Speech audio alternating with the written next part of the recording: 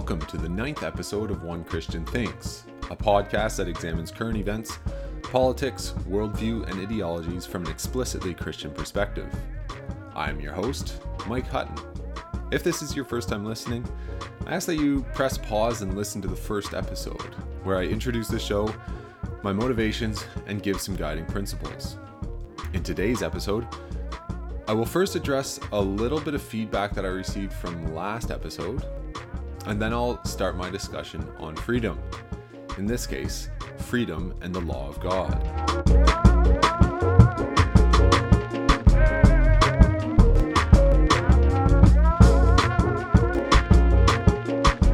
So first, I want to talk a little bit about last episode briefly. I received some positive feedback and also some negative feedback. Thanks for both. I appreciate any type of feedback. I almost appreciate negative feedback a little bit more because it forces me to just pause and reflect on my ideas, things I've said. So it helps me to learn. It helps me to formulate my ideas in a cohesive way. However, with that reflection on last episode, I've come up with a few things that I just want to clarify. Things that either I didn't state or I might not have stated them as clearly as I should have. So, as a refresher, last episode I discussed the symbolism of the government interventions around COVID, specifically the hand washing, social distancing, and mask mandates. I ended up coming down pretty hard on the interventions. I said they generally pushed people away from trusting others and towards dependency on the government. Now, I just want to clarify what I didn't say. I did not say that the government interventions are not necessary for a short period of time. I also did not say that the government is wrong to impose certain restrictions. But I am entirely willing to say that the effectiveness of the interventions is pretty debatable, particularly when you consider that the WHO, the World Health Organization, has pulled a 180 from their original stance and actually came out against lockdowns, saying they're more harmful than good. And they're also debatable when you consider that the most recent study on masks, as they're worn by most people, finds the effects of masks debatable as well. I'm also entirely willing to point out that the government has many glaring inconsistencies in their application of the interventions. For example, why is Costco, a massive international corporation, allowed to serve food inside, while a small business owner 500 meters down the road trying to support his family is not? This is the case with Adam Skelly, who tried to keep his Toronto restaurant open during the lockdown, but actually ended up being arrested and having his restaurant seized by the government. This is the same government that said they supported small business owners, when in actual effect, over the last 9 months, the big businesses, all the big businesses who have had massive increases in their profits, and the small business owners are suffering. In fact, I read one paper that suggested that if there is another lockdown over the winter, up to 25% of small businesses with less than 20 employees will fail. That's a huge number. That's a huge number of people who will end up with no job if there's another lockdown. Now, in my episode, I also did not say that if you as an individual follow the government mandates, then you are contributing to societal breakdown or you have too much trust in the government. I didn't say that. What I was trying to show, and maybe I didn't make it that clear, but I was trying to show the acceptance of government imposition and the trust placed in the government at a societal level.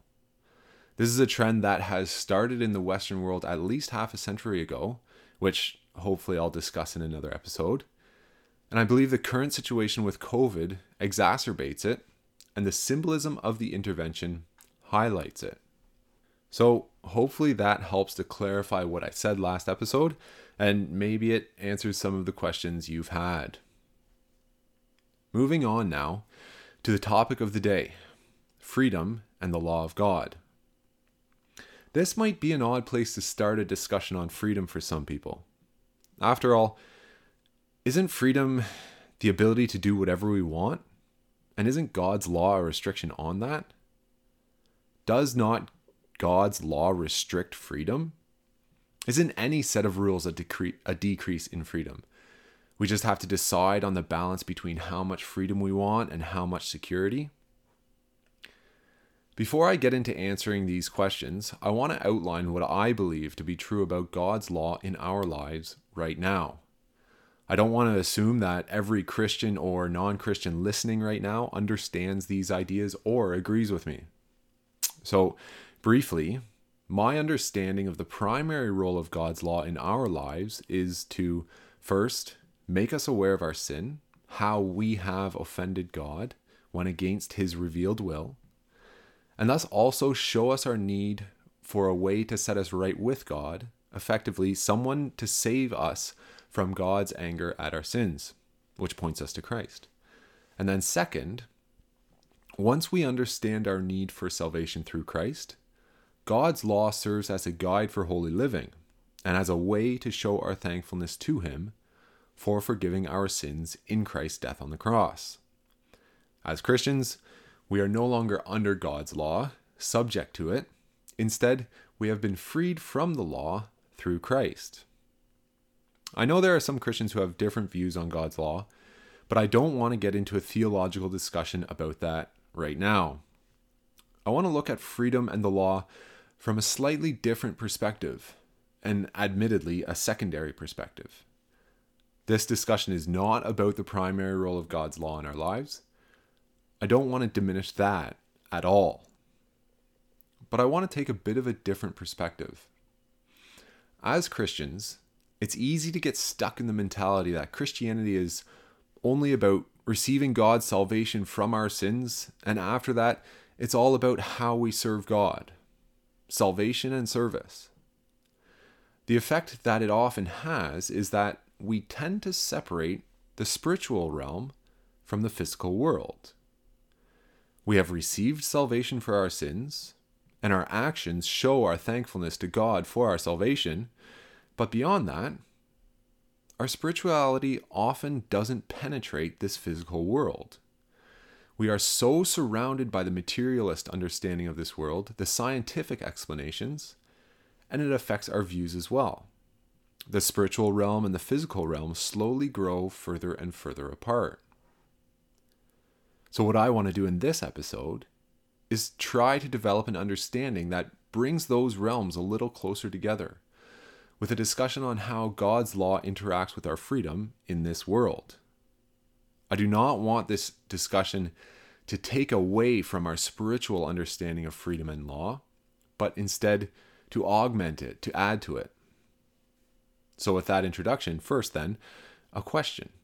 What is freedom? It's generally seen as a good thing by most people, particularly in Western cultures. But what is it?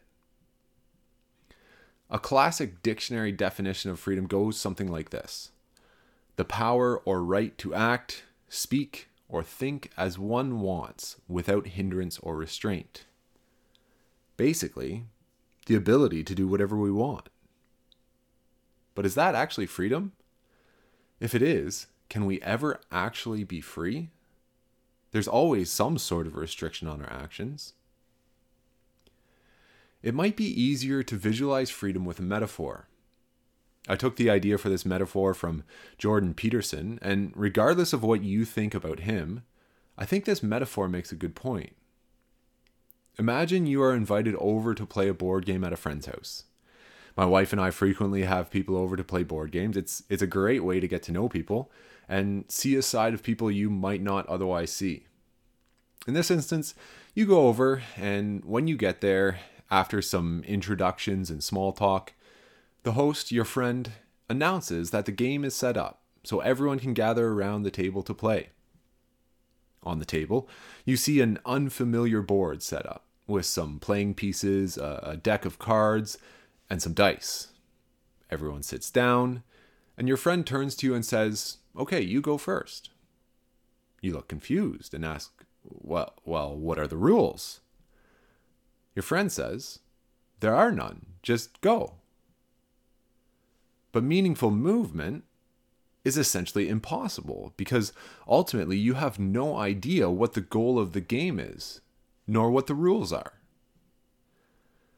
This metaphor tries to show that absolute freedom, the ability to do whatever you want, is actually paralyzing. It's not freeing at all to be able to do whatever you want. It actually destroys freedom. With no goal, no rules, and no ability to determine what is meaningful, your freedom to play, to make a move, is gone. And so in life, often we think that rules take away freedom, restrict our movement.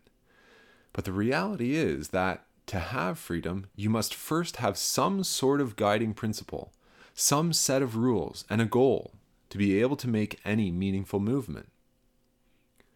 The question then becomes, what set of principles gives us freedom, and what rules restrict freedom? Because there's a fine line there. Principles and rules are necessary for freedom, but too many rules obviously restrict freedom. So where's the line? With that context, I want to examine God's law, specifically the Ten Commandments. The way that I want to do this is with the creation story. My idea is that if we can see that the Ten Commandments, instead of being a set of arbitrary rules that God came up with, are actually inherent to the creation story, and as such, are foundational in how God ordered this world, then we can also understand that the Ten Commandments are the rules through which we, as individuals, might attain maximum freedom in this world, regardless of our situation. If the Ten Commandments exist not only in the spiritual realm, but also as a concrete basis for the created order for this world, then by following them, we are aligning ourselves with creation. We are following the ideals that God set in place when He brought this physical world into existence. So then, starting off reading the Ten Commandments as they are recorded in Exodus 20. And God spoke all these words, saying, I am the Lord your God, who brought you out of the land of Egypt, out of the house of slavery. And then the first commandment, you shall have no other gods before me. Let's take a look at Genesis 1. In the beginning, God created the heavens and the earth. The earth was without form and void, and darkness was over the face of the deep. And the Spirit of God was hovering over the face of the waters. So, at creation, there was God and not much else. God alone, above all, created everything, animals, plants, and finally man. For man to turn around, reject God, and come up with another God to worship would be a gross act of defiance toward the true God. God created everything. He is the one to be worshipped. There are no other gods. He didn't create them.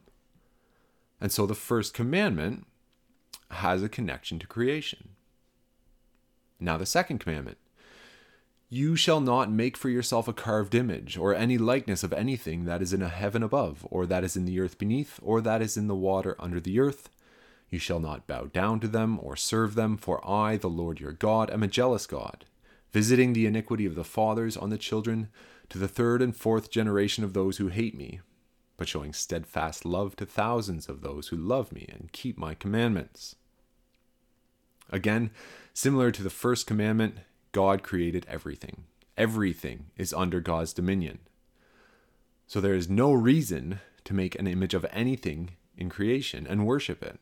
There is no reason to worship the created instead of the creator. On top of that, God actually put man over all creation. Genesis 1 verse 28 and 29 talk about the creation of man, saying, And God blessed them, and God said to them, Be fruitful and multiply, and fill the earth and subdue it, and have dominion over the fish of the sea, and over the birds of the heavens, and over every living thing that moves on the earth. And God said, Behold, I have given you every plant yielding seed that is on the face of all the earth, and every tree with seed in its fruit. You shall have them for food. God actually put man in dominion over all creation. So why would man turn around and worship something that he is in dominion over? And so the second commandment is also in the creation story. Now the third commandment: you shall not take the name of the Lord your God in vain, for the Lord will not hold him guiltless who takes his name in vain. Again, similar to the last two, God created everything, so misusing the name of God disrespects both the highest power and his creation. But also, consider this. What led to the fall into sin? Didn't the serpent tempt Eve by taking God's name in vain? Starting at Genesis 3 verse 1, we read, "Now the serpent was more crafty than any other beast of the field that the Lord God had made. He said to the woman, 'Did God actually say, you shall not eat of any tree in the garden?' And the woman said to the serpent, 'We may eat of the fruit of the trees in the garden, but God said, you shall not eat of the fruit of the tree that is in the midst of the garden, neither shall you touch it, lest you die.' But the serpent said to the woman, 'You will not surely die. For God knows that when you eat of it, your eyes will be opened, and you will be like God, knowing good and evil.' So the serpent misused God's name. He attributed something to God that God did not say. He took God's name in vain. Not only is the third commandment in creation, but Satan in serpent form went against the third commandment, which led to man's falling away from God, the fall into sin. And now the fourth commandment: remember the Sabbath day to keep it holy. 6 days you shall labor and do all your work, but the seventh day is a Sabbath to the Lord your God. On it you shall not do any work, you or your son or your daughter, your male servant or your female servant, or your livestock, or the sojourner who is within your gates. For in 6 days the Lord made heaven and earth, the sea and all that is in them, and rested on the seventh day. Therefore the Lord blessed the Sabbath day and made it holy." Now, I know many Christians do not believe in a weekly rest day as ordained by God, and I'm not here to pick a fight with them. While I do believe that the Sunday is a day of rest, whether you agree or whether you believe the Sabbath rest points towards our eternal spiritual rest, the basis for the fourth commandment is clearly the creation story. For in 6 days the Lord made heaven and earth, the sea and all that is in them, and rested on the seventh day. Therefore the Lord blessed the Sabbath day and made it holy.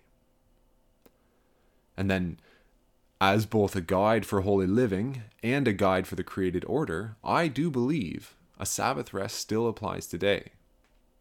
If you're interested, we totally can have that theological discussion offline. I would love to have that.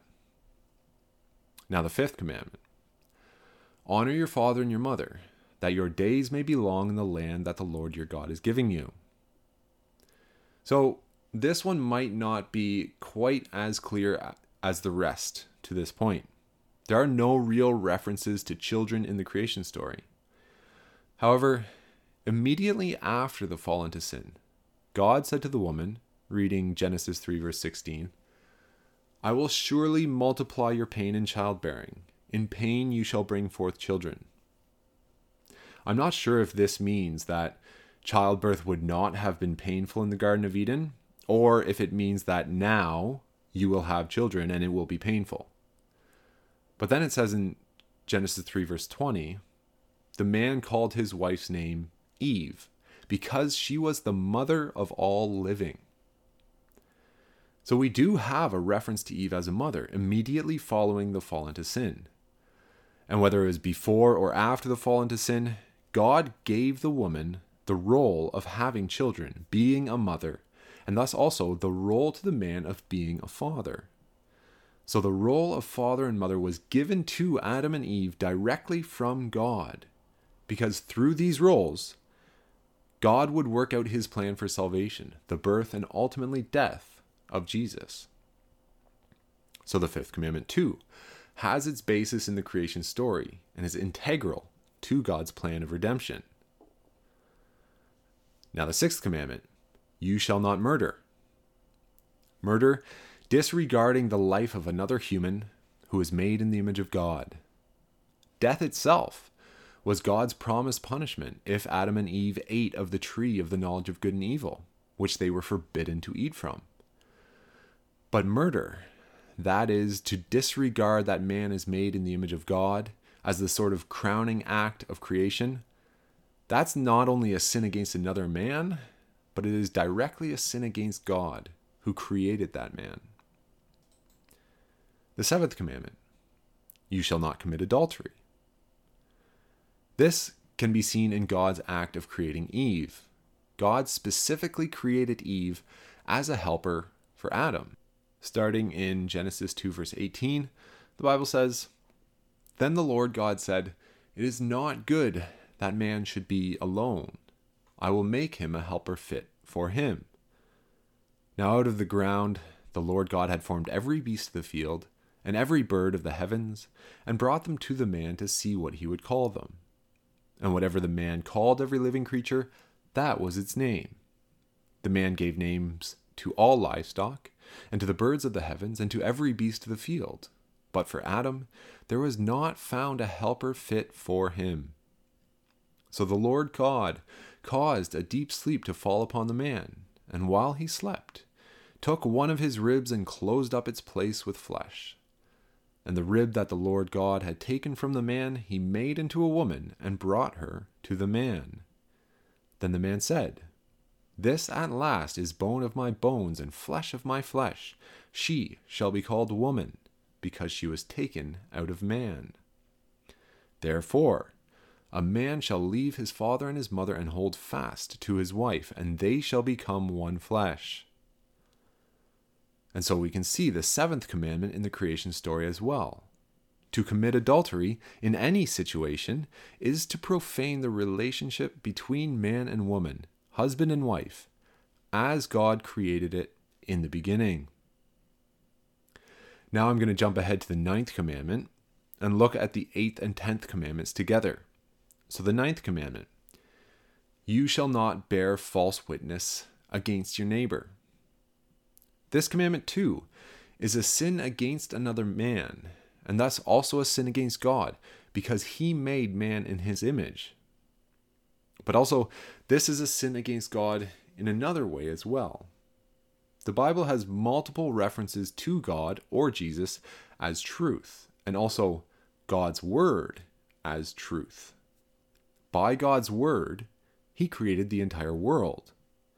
So in that way, to bear false witness, to lie, is to go against God's character and also how his creation was ordered, since it was created in truth. Now finally, the 8th commandment, you shall not steal, and the 10th commandment, you shall not covet your neighbor's house, you shall not covet your neighbor's wife, or his male servant, or his female servant, or his ox, or his donkey, or anything that is your neighbor's. Both of these commandments deal with respecting others' property.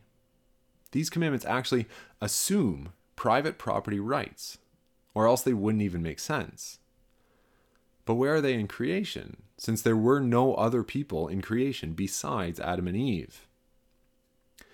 Now, there might not be an absolute connection, but when God gave man dominion over the whole world in Genesis 1 verse 28 and 29, that to me seems to be the start of the institution of private property. R.J. Rushdoony, in his Institutes of Biblical Law, says this as well. Part of having dominion over something is to have control over it.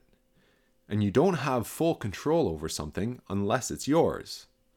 Of course, this text also puts private property rights into context. Man was given dominion, control, over God's creation. Our property is not ours alone, but is given to us by God to use for his purposes. But then to steal someone else's property or to covet, to set your heart on someone else's property, is to go against that principle. It is to take something that God has given to someone else to have dominion over. So I think that the 10 Commandments are actually found in the creation story. They reflect God's nature and thus also are central to the created order. And if they are, then to obey the Ten Commandments is also to align yourself with the created order as God intended. And I believe, when done on the individual level, also gives the individual the greatest freedom in this world as God intended man to be free. Because God did create man to be free, as we'll discuss in a later episode. Of course, with this, I'm doing my best to tread carefully. In this episode, I'm not necessarily arguing that a government is obligated to enforce God's law. I'm merely saying that following the created order as seen in the Ten Commandments is the best set of guiding principles through which we can attain freedom on an individual level. I also do not want to diminish the primary role of the law, the spiritual aspect. I'm not arguing for some sort of prosperity gospel. I'm not saying that if you serve God, you will end up healthy and wealthy in this world. I don't believe that for a second. What I'm trying to do is connect the spiritual and physical realm in a concrete way. I'm trying to show, maybe in a messy, confused way, that God's fingerprints are truly through all creation, and that his creation is consistent with his law. Of course, this is not a completed thought. If listening to this you have other ideas, suggestions, or criticisms that you think would help refine these ideas, please share. I'd love to hear what you're thinking. Whether you do that on the Facebook page or through email, I'd love to interact with your ideas, either way. So, that's it for today's discussion on freedom. At this time, I want to make a special announcement. It's something that I'm pretty excited about. I have about 5 episodes planned for my complete discussion on freedom, which will probably take me through December and part of January. Now, following that theme, the theme of freedom, I plan to record myself reading a book called The Story of Liberty, written by Charles Coffin. This book was first published in 1879, and as far as I can tell, it's in the public domain, so hopefully I won't run into any legal issues with this. This is a book that follows European history starting with John Wycliffe in the 1300s and traces how ultimately it was through the proper preaching and spreading of the gospel that many European countries developed an understanding of liberty, and how it resulted in the people throwing off the shackles of the tyrants who ruled over them. This book ties together church history and general European history in a unique way. It contains a lot of factual history, but it reads like a storybook rather than a textbook. I'm not a history buff. I get lost in all the dates and names, but I really like the book, and I think you will too. There's 31 chapters to the story. I plan to release a new chapter every day in January. I'm planning to release it right alongside my normal episodes, so I hope you'll join me along for that. And finally, if you enjoyed this episode, whether you agreed with it or not, I ask you to like, share, subscribe, and leave a review on whatever podcast service you use. I would really appreciate if you could share it with other people who might be interested. Not necessarily people who would agree, but people who would be interested in having a conversation. As always, feel free to comment and share the Facebook page, or send me an email at oct@allmail.net. That's OCT, which stands for One Christian Thinks, at ALLMAIL.net. Until next time, keep thinking.